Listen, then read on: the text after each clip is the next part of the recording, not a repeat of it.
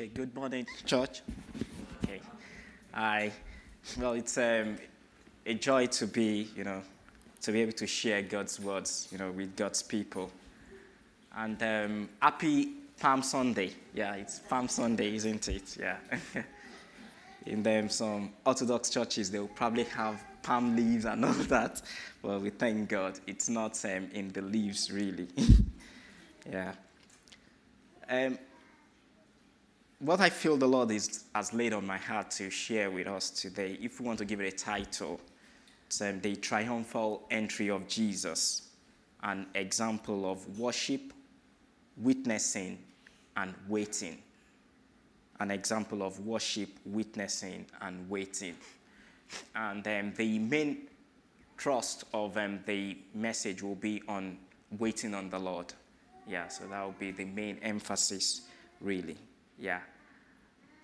The triumphal entry, as we all know, was the event of Jesus coming into Jerusalem, riding on a donkey on the Sunday before the crucifixion. And that is the Sunday we call Palm Sunday. The triumphal entry is one of the few accounts in the life of Jesus that was recorded in all the four Gospels, Matthew, Mark, Luke, and John. And whilst in the book of John, in the account of the triumphal entry, it was more of a summary that John gave. The other Gospels, Matthew, Mark, and Luke, gave a full account of what actually happened when Jesus was going into Jerusalem. And it was such an important one, such a significant event. And in dissecting it further, it further gives us a backdrop into the redemptive work of our Lord and Savior Jesus Christ. It was like a foretaste of what actually Jesus was going to do in the course of the week. And I'm going to read the scriptures. I'm going to read Matthew 21, verse 1 to 11 from the New King James Version. Okay. Matthew 21, 1 to 11. Now when they drew near Jerusalem and came to Bethphage at the Mount of Olives, then Jesus sent 2 disciples, saying to them, "Go into the village opposite you, and immediately you will find a donkey tied and a colt with her. Loose them and bring them to me. And if anyone says anything to you, you shall say, 'The Lord has need of them,' and immediately he will send them." Verse 4. All this was done that it might be fulfilled, which was spoken by the prophet, saying, "Tell the daughter of Zion, behold, your king is coming to you, lowly and sitting on a donkey, a colt, the foal of a donkey." Verse 6. So the disciples went and did as Jesus commanded them. They brought the donkey and the colt, laid their clothes on them, and set him on them. And a very great multitude spread their clothes on the road. Others cut down branches from the trees and spread them on the road. Then the multitudes who went before and those who followed cried out, saying, "Hosanna to the Son of David. Blessed is he who comes in the name of the Lord. Hosanna in the highest." And verse 10, when he had come into Jerusalem, all the city was moved, saying, "Who is this?" And finally, verse 11, so the multitude said, "This is Jesus, the prophet from Nazareth of Galilee." If we were to make a movie of that account, there'll be some main characters there. And Jesus is the main character, as we all know. But there'll be other people, the disciples that Jesus sent, the donkey that Jesus rode on, and the crowds that were there praising God. So we'll just briefly look at some of these 4 characters from this account. As we know, Jesus, as a central character in the text, sent his disciples to liberate a donkey that had been tied. And if you look at the account in the book of Luke, It says, and no one had ever rode on that donkey. No one had ever ridden on the donkey, I should say. Jesus rode on that donkey into Jerusalem. And it was deliberate that Jesus chose a donkey. Not another type of animal, but a donkey. And as we heard earlier when Rachel was sharing with us, before she gave the announcement, Jesus did not come on a horse, but he chose to come on a donkey as our servant king. And when a king in those days come into a city on a donkey, the king is mainly saying that I'm coming in peace. But if a king comes on a horse, he's saying, yeah, I'm coming for war. There is battle ahead. But Jesus chose to come on a donkey, signifying that he's coming into Jerusalem and he's coming in peace. And we know that Jesus is the Prince of Peace. And he was coming to make peace between us and God. And Jesus was actually telling us that that was what he was going to do in the coming days ahead. He was going to fulfill that prophecy. He was going to fulfill the main reason why he was here on the face of the earth. It wasn't an easy thing, knowing that in the next few days, he's going to be mocked, he's going to be laughed at, he's going to be scourged, he's going to be crucified, nails will pierce through his hands and his feet. He knew what he was going into, but he still chose to do it because he loved you and because he loves me.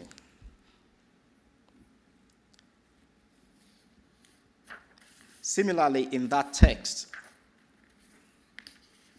Jesus sent two of his disciples on a mission to go and untie the donkey and the colt and bring them to him.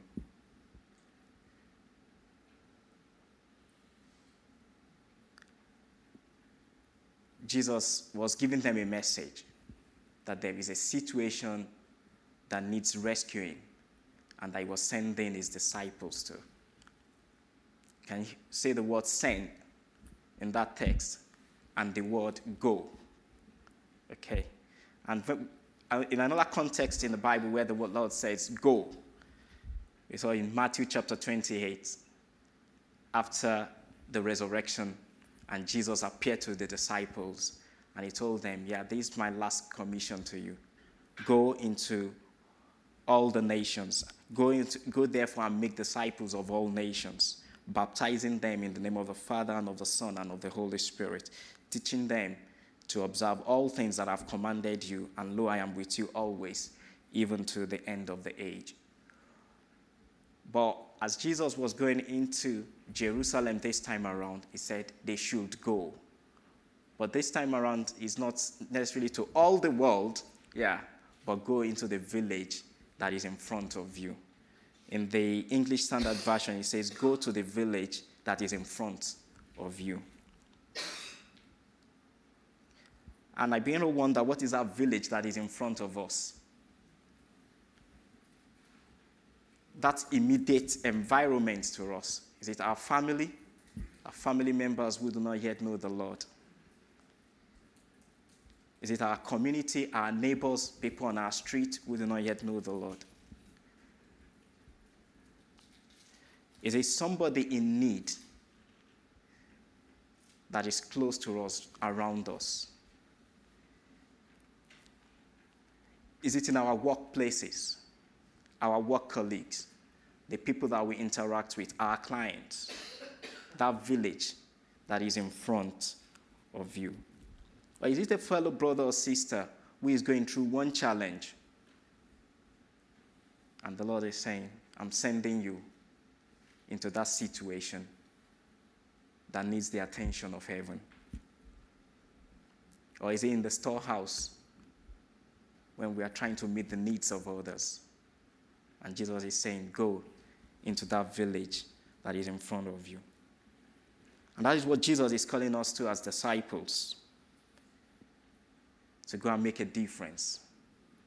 To bring his kingdom into situations that are difficult. So this donkey and the colt were tied, but they needed liberating. Okay, I'll skip the donkey for now, and I'll go to the crowd. We have the crowd as well in this story. Well, it's not really a story. It was a real event. And when Jesus was on the donkey, when Jesus was lifted up above all, we saw that the people were praising the Lord. The people worshipped. The crowd, the people around, the nations worshipped Jesus. And they said that Jesus is Hosanna. They declared Hosanna to the Son of David. They said, blessed is he who comes in the name of the Lord. Hosanna in the highest. So they saw Jesus as the Lord. They saw him as the King. And they saw him as the Savior. Because actually the word Hosanna means, I beg you to save, or please deliver us. That is what Hosanna is. So in that context, the people were worshiping Jesus as their King, because they were hoping that he's going to liberate them from the oppression they were in.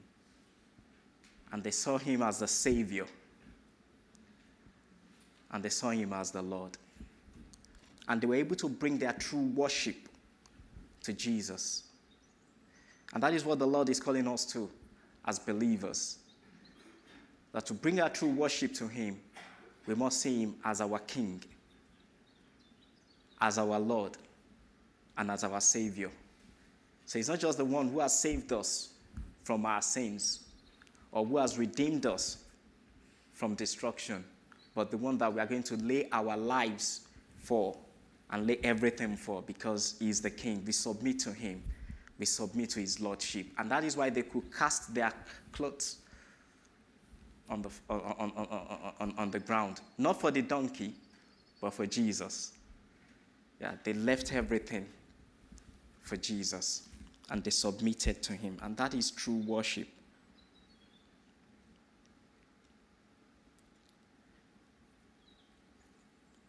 In fact, when the Pharisees came to Jesus and they asked Jesus to rebuke the crowd, rebuke the disciples, what's all this that they are doing? And Jesus said that if these ones should hold their peace, the stones would immediately cry out. So the Lord is calling us to worship. And finally, I will talk about the donkey now.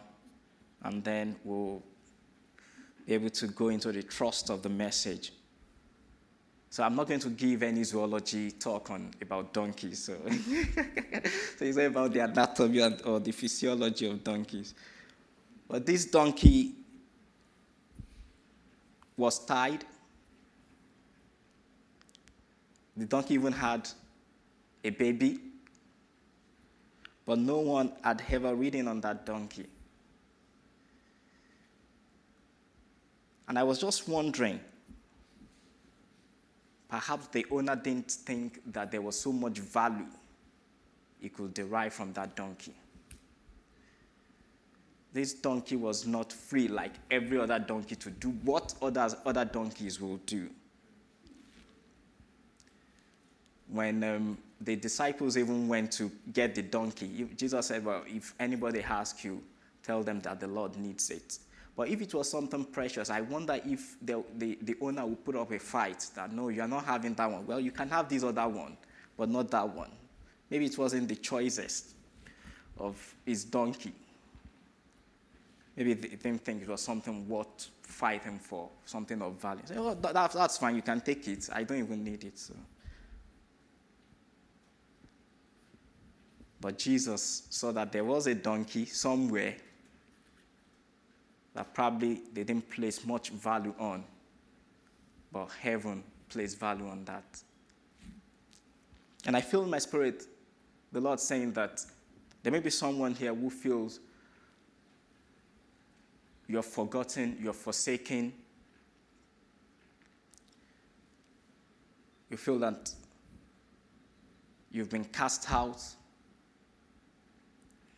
But the Lord is saying to us today that He's not forgotten about you. That He sees you right there where you are.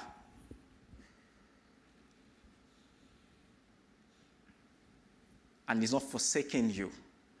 He's not forgotten you. And He's reaching out to us today. He's reaching out to you today. He's saying, come over. He's ready to welcome us back to Himself.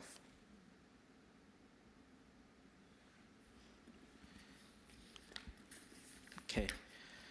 The Lord says the Bible says in Isaiah 43, 1-2, that, but now thus says the Lord, He who created you, O Jacob, He who formed you, O Israel. Fear not, for I have redeemed you. I have called you by your name. You are mine. When you pass through the waters, I will be with you. And through the rivers, they shall not overwhelm you. When you walk through fire, you shall not be burned, and the flame shall not consume you. So Jesus is saying that when you're going through stuff in life, I am there with you. I see everything. How random, Jesus wasn't even very near that place, but he knew that there was a donkey somewhere.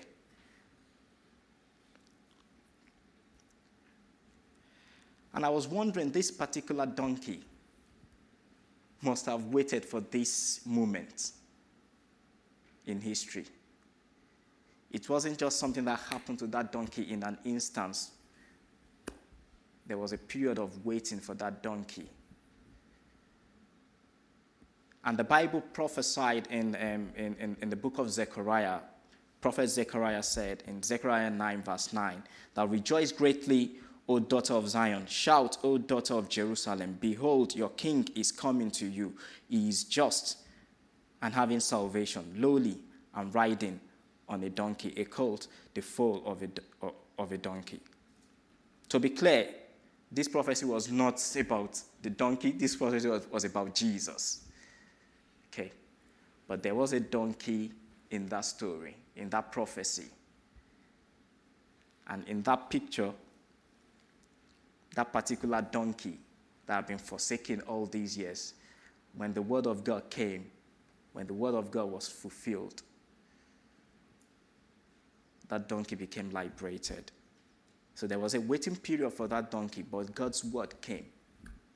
And for someone, perhaps, God's word is coming to you today. Joseph was another man who waited for God's word in his life. He had the dream that one day he will be great in his father's house. But rather than that dream coming to fulfillment, rather than the dream being actualized, it seems like his life was going from bad to worse. It was going down. He would have even just said, I would have just preferred to just stay in my father's house, have the coat of many colors, and just, be content with that. But it seems like life was going in the opposite direction to the vision that he saw of himself.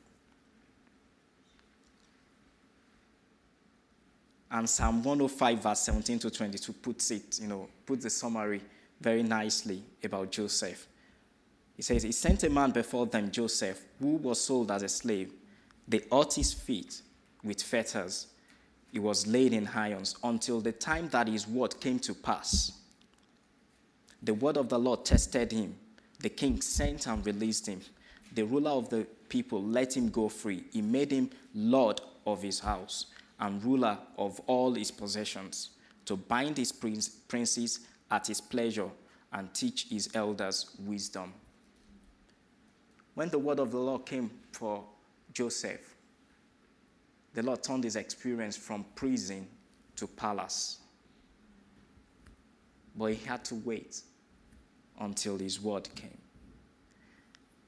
And in our society these days, in the world, waiting is not something that we are conditioned to do. The world is like, things are being automated, that things should just be fast. We look at processes and we say, how can we make it better? And which is a good thing, which is good. I was just thinking about it, that, before the days of internet banking, online banking, if you want to make a payment, you pay by checks or something, you have to go to a bank, submit your check, and it maybe takes about 3-4 days before it gets cleared. But now where you are seated, within a few seconds, you can tap on your phone and you've made the payment and it's all gone. Yeah. Even now, if you receive checks, you can even scan it on your phone and it gets deposited in your bank almost immediately. We don't have to wait any longer. If we want to order takeaway, where you are seated, apps on your phone, you can quickly do that, order takeaway, and it comes to you. And I don't know, maybe they should even change it from takeaway to brought to us. And things are programmed to just be fast. I was typing some emails not too long, and now when you're typing, it gives you suggestion of what you should put there. And most of the time, those things are actually right. You just, put tap, tap, tap. So instead of typing so many letters, just one stroke, and you keep going. In fact, I finished typing my email, and it gave me a suggestion for the subject for my email. And it was the right suggestion. And I said, wow, this thing is reading my mind.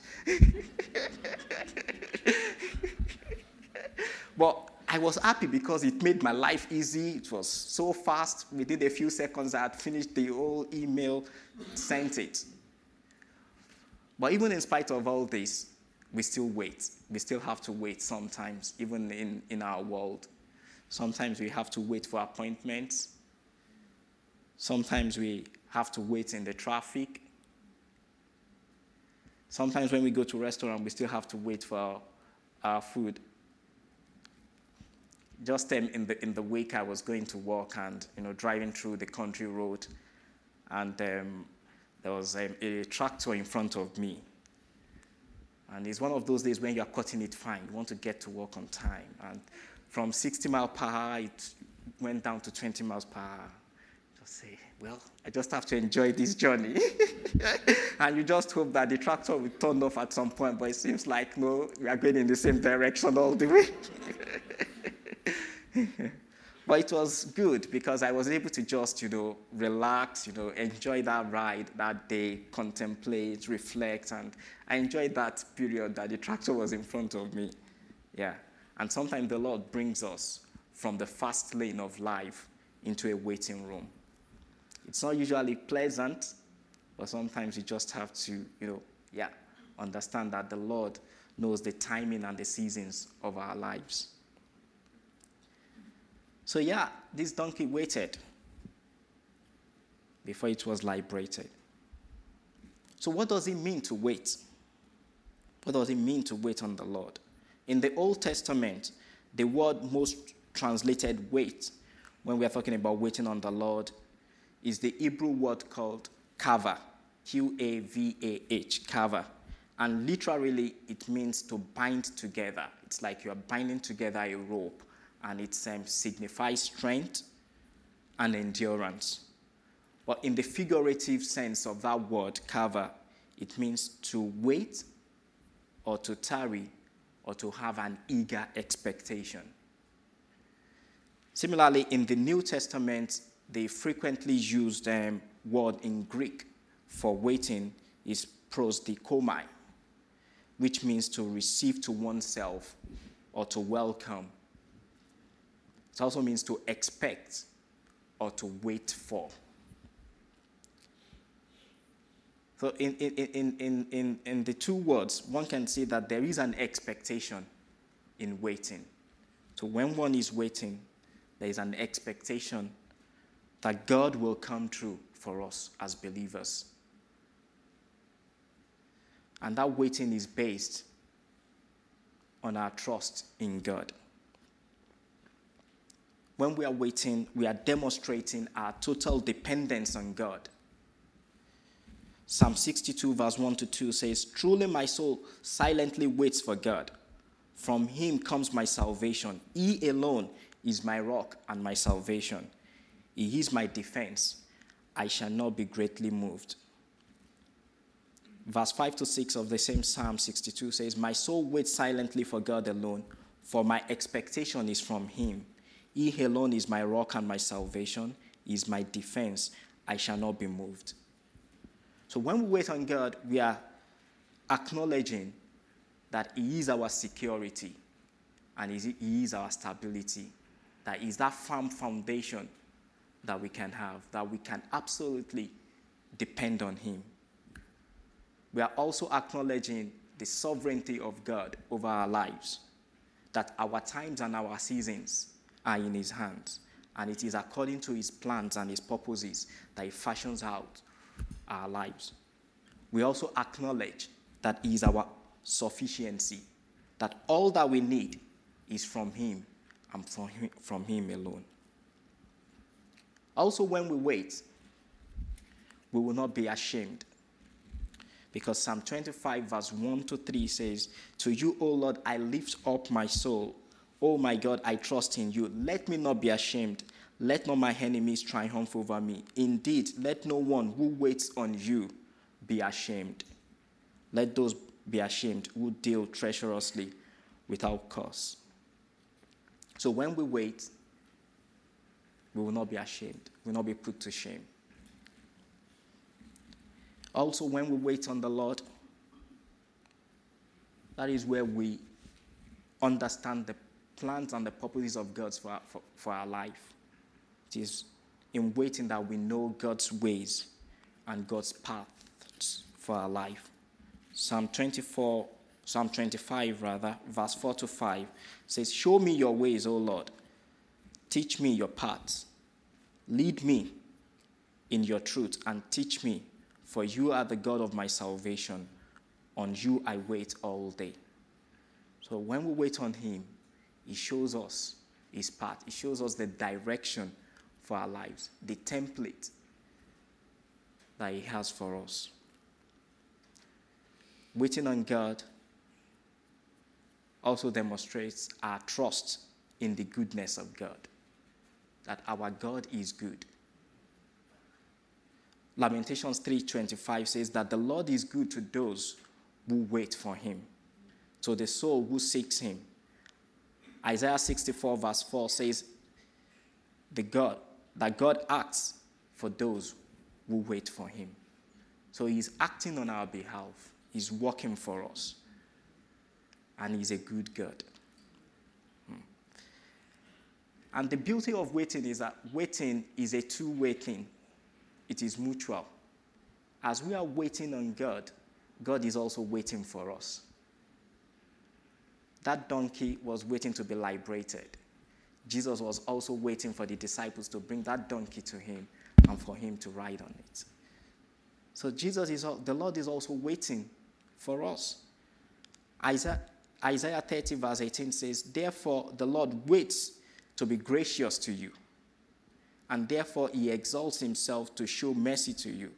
For the Lord is a God of justice. Blessed are all those who wait for him. So when we wait for God, he is also waiting to show us his compassion, to show us his grace, to show us his unfailing love. It's a relationship that we have with him. It's a place of intimacy. We may ask ourselves, so what should we do when we are waiting on the Lord? So is it just a time of saying, okay, what will be? Yeah, just carry on. I don't have to care about anything. I'm just waiting. This waiting is an expectant waiting. It's a waiting that is full of expectation that God is coming true for us. And Proverbs 23:18 says that surely there is an end, and the expectation of the righteous will not be cut off. So when we are waiting, what should we do? That should be a time that we spend with God in his word, studying and walking in the truth of the word of God, claiming the promises of God, understanding the mind of God over the situation that we are going through, and walking in the light of that word. When we wait is a time to spend in prayer, in pressing on in the Lord and pressing in Him. Sometimes we go through stuff, and even when we come to pray, we cannot even fully articulate those things into words, how we feel. Well, it's okay not to be able to even say those words out. And it's okay to just come to the Lord and groan. And just come and say, God, you see what I'm going through. And we come with Him with our groans. Because Romans 8:26 says, likewise the Spirit helps us in our weaknesses. For we do not know what to pray for as we ought, but the Spirit Himself intercedes for us with groanings too deep for words.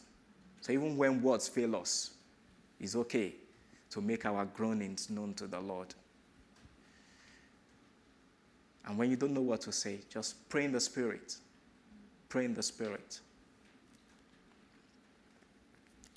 When we are waiting is also the time to spend in praising and worshiping God. James encouraged us this morning, on praising God. So that's a time to spend in praising Him, worshiping Him.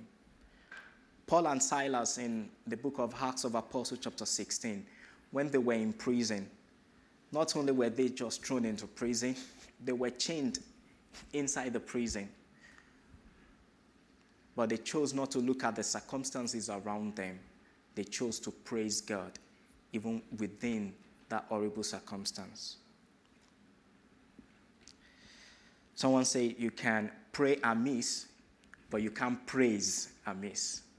So sometimes when we are overwhelmed, just begin to praise. And we'll see the tremendous power of God move on our behalf. When Paul and Silas were praising, the chains went off, the prison doors went off.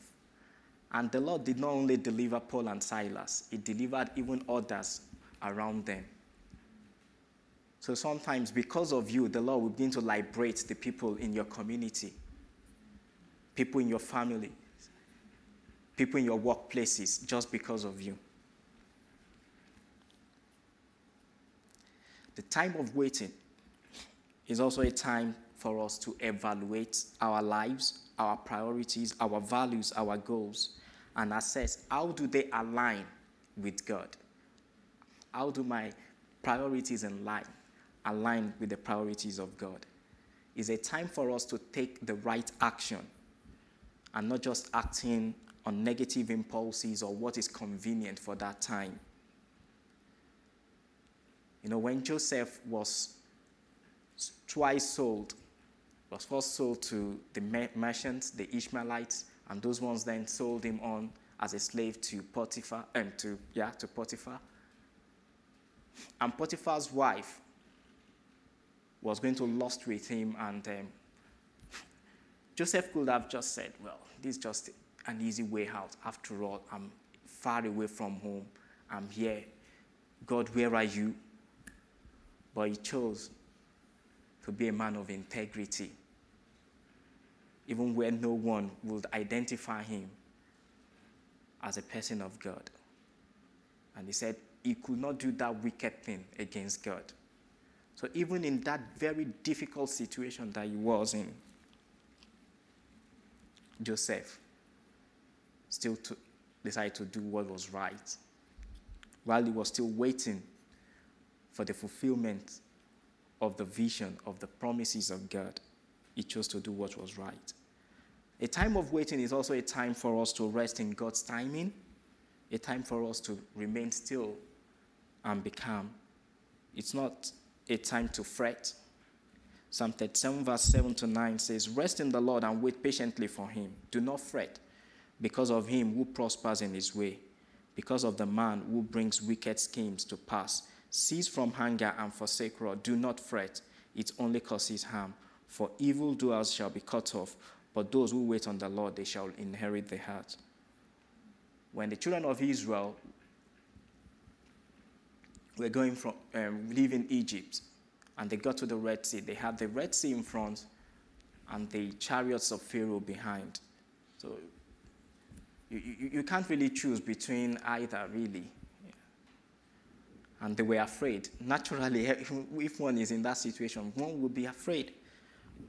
And Moses encouraged them, says, do not be afraid, stand still and see the salvation of the Lord, which he will accomplish for you today. For the Egyptians whom you see today, you shall see again no more forever. The Lord will fight for you, and you shall hold your peace. So when we are waiting, it's a time for us to just remain calm in the Lord, be at peace. When we're waiting, we should also be contented with God's provision, based on the total confidence that we have in God that He's able to meet all our needs, because He's able to supply all our needs according to His riches and glory. In the midst of famine, the Lord fed Elijah through unlikely and unexpected sources. Ravens brought him food. The Lord fed him through the widow. Come on, widow.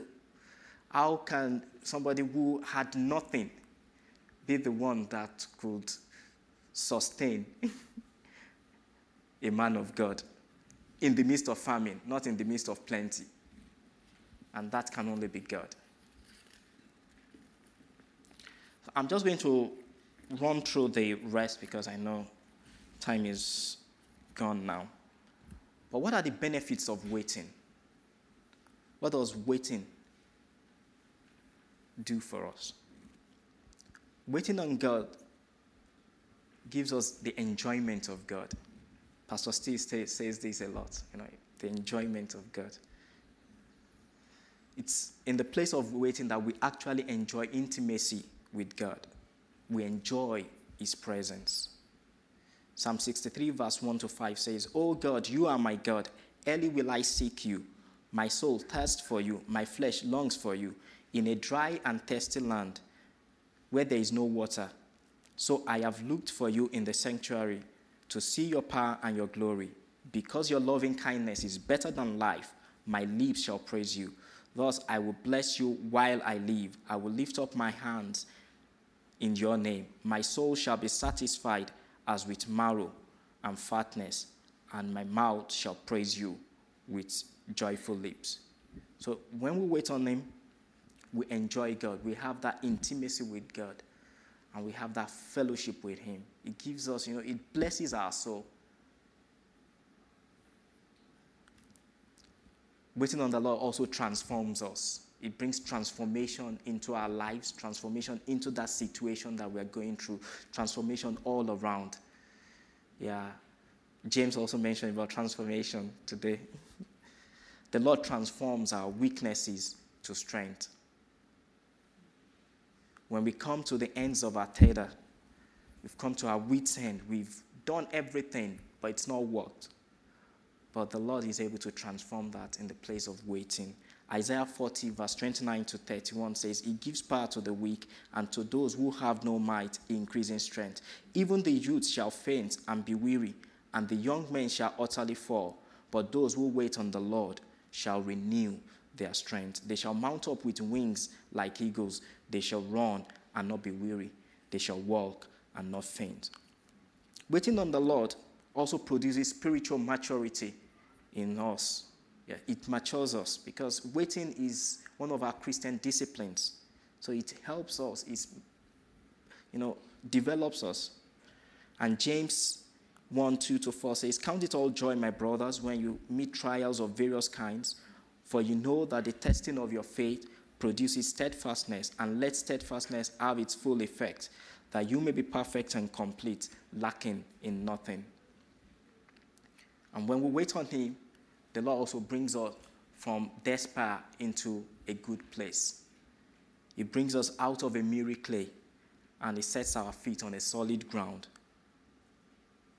He puts a new song in our mouth. It makes everything to just come anew again. When we're waiting, it also gives encouragement to others. The things that we have gone through, how the Lord has helped us, can be a testimony that we can use to encourage others who are going through difficulties. Paul said in 2 Corinthians 1:4, He comforts us in all our tribulation, that we may comfort those who are in trouble with the comfort with which we ourselves are comforted by God. So our testimonies basically become a springboard for other people. But sometimes we don't get it all right. And when we choose not to wait on God, there are also negative consequences with that. When the children of Israel chose not to wait on God, Psalm 106 says, verse 13 to 15, that they soon forgot his works and did not wait for his counsel, but lusted exceedingly in the wilderness and tested God in the desert. And he gave them their request, but sent leanness into their soul. So there is that feeling of emptiness when we just choose to do it our own way. Abraham was an example of someone who was trying to help God out. He didn't want to wait. And we know he had a child of convenience in Ishmael rather than wait for the child of promise. And we all know, the Bible describes Ishmael as a wild donkey of a man. And we are all acutely aware of how the descendants of Ishmael have been an adversary to God's people, even till today. But the good thing is that our God is gracious. The story did not end with Ishmael. With Abraham, the Lord gave him Isaac, who was a child of promise. And as we said earlier, that God is waiting to show compassion. Even when we miss it, when we get it wrong, He's still there waiting to show His grace, His compassion, His love towards us. You see, I love that song, Reckless Love by Corey Asbury. He says, there is no shadow you won't light up, mountain you won't climb up coming after me. There's no wall you won't kick down, lie you won't tear down coming after me. So the Lord is actually coming for us as well. So it's a two-way thing. And He's going to break every barrier to get to us, to take us out of that terrible place that we are in and to bring us to where He wants us to be. And that's because of the compassion that He has for us, because of His unfailing love that He has got for us. I'm beginning to land this message now. When we're talking of waiting, there's an ultimate waiting that we as believers are doing, and that is waiting for the coming of Jesus. Titus 2:11-13 says, For the grace of God has appeared that offers salvation to all people. It teaches us to say no to ungodliness and worldly passions, and to live self-controlled, upright, and godly lives in the present age, while we wait for the blessed hope, the appearing of the glory of our great God and Savior Jesus Christ. So as we are living and doing everything about life, let us do it with eternity in focus, because that's the ultimate waiting that one day Jesus is coming back. Philippians 3:20-21 says, For our citizenship is in heaven, from which we also eagerly wait for the Savior, the Lord Jesus Christ, who will transform our lowly body that it may be conformed to His glorious body, according to the working by which He is able even to subdue all things to Himself. Where we'll weep over. Amen. So as I conclude the message today, I want to encourage us that during this season, especially as we go into the Passion Week, let's reflect on the triumphal entry of Jesus and what Jesus did for us. Let him be the centerpiece of everything in our lives. Let's bring our true worship to Jesus. Let us be challenged to go into the village in front of us. Our families, our communities, our workplaces, wherever God has given us spheres of influence.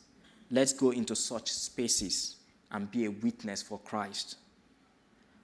And let us remember to wait for him and wait on him.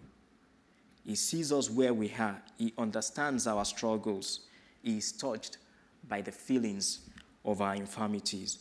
He knows your name and is reaching out to you in grace and in compassion, saying, lose him or her, that we may show further praises of him who has called us out of darkness into his marvelous light.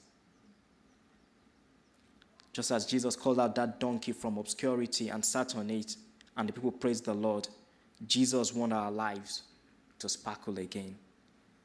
So let's reach out to him today. Above all, let's also eagerly wait for his coming, because he's coming again. So if you are here today and you don't know the Lord Jesus, and you are tired of doing it all your way, and you want to respond to the love of Jesus Christ, please talk to me, talk to Glenn or Pastor Steve or any of the elders about what it means to be part of God's family. So God bless you all, and Hosanna to the King of Kings. Amen. Amen.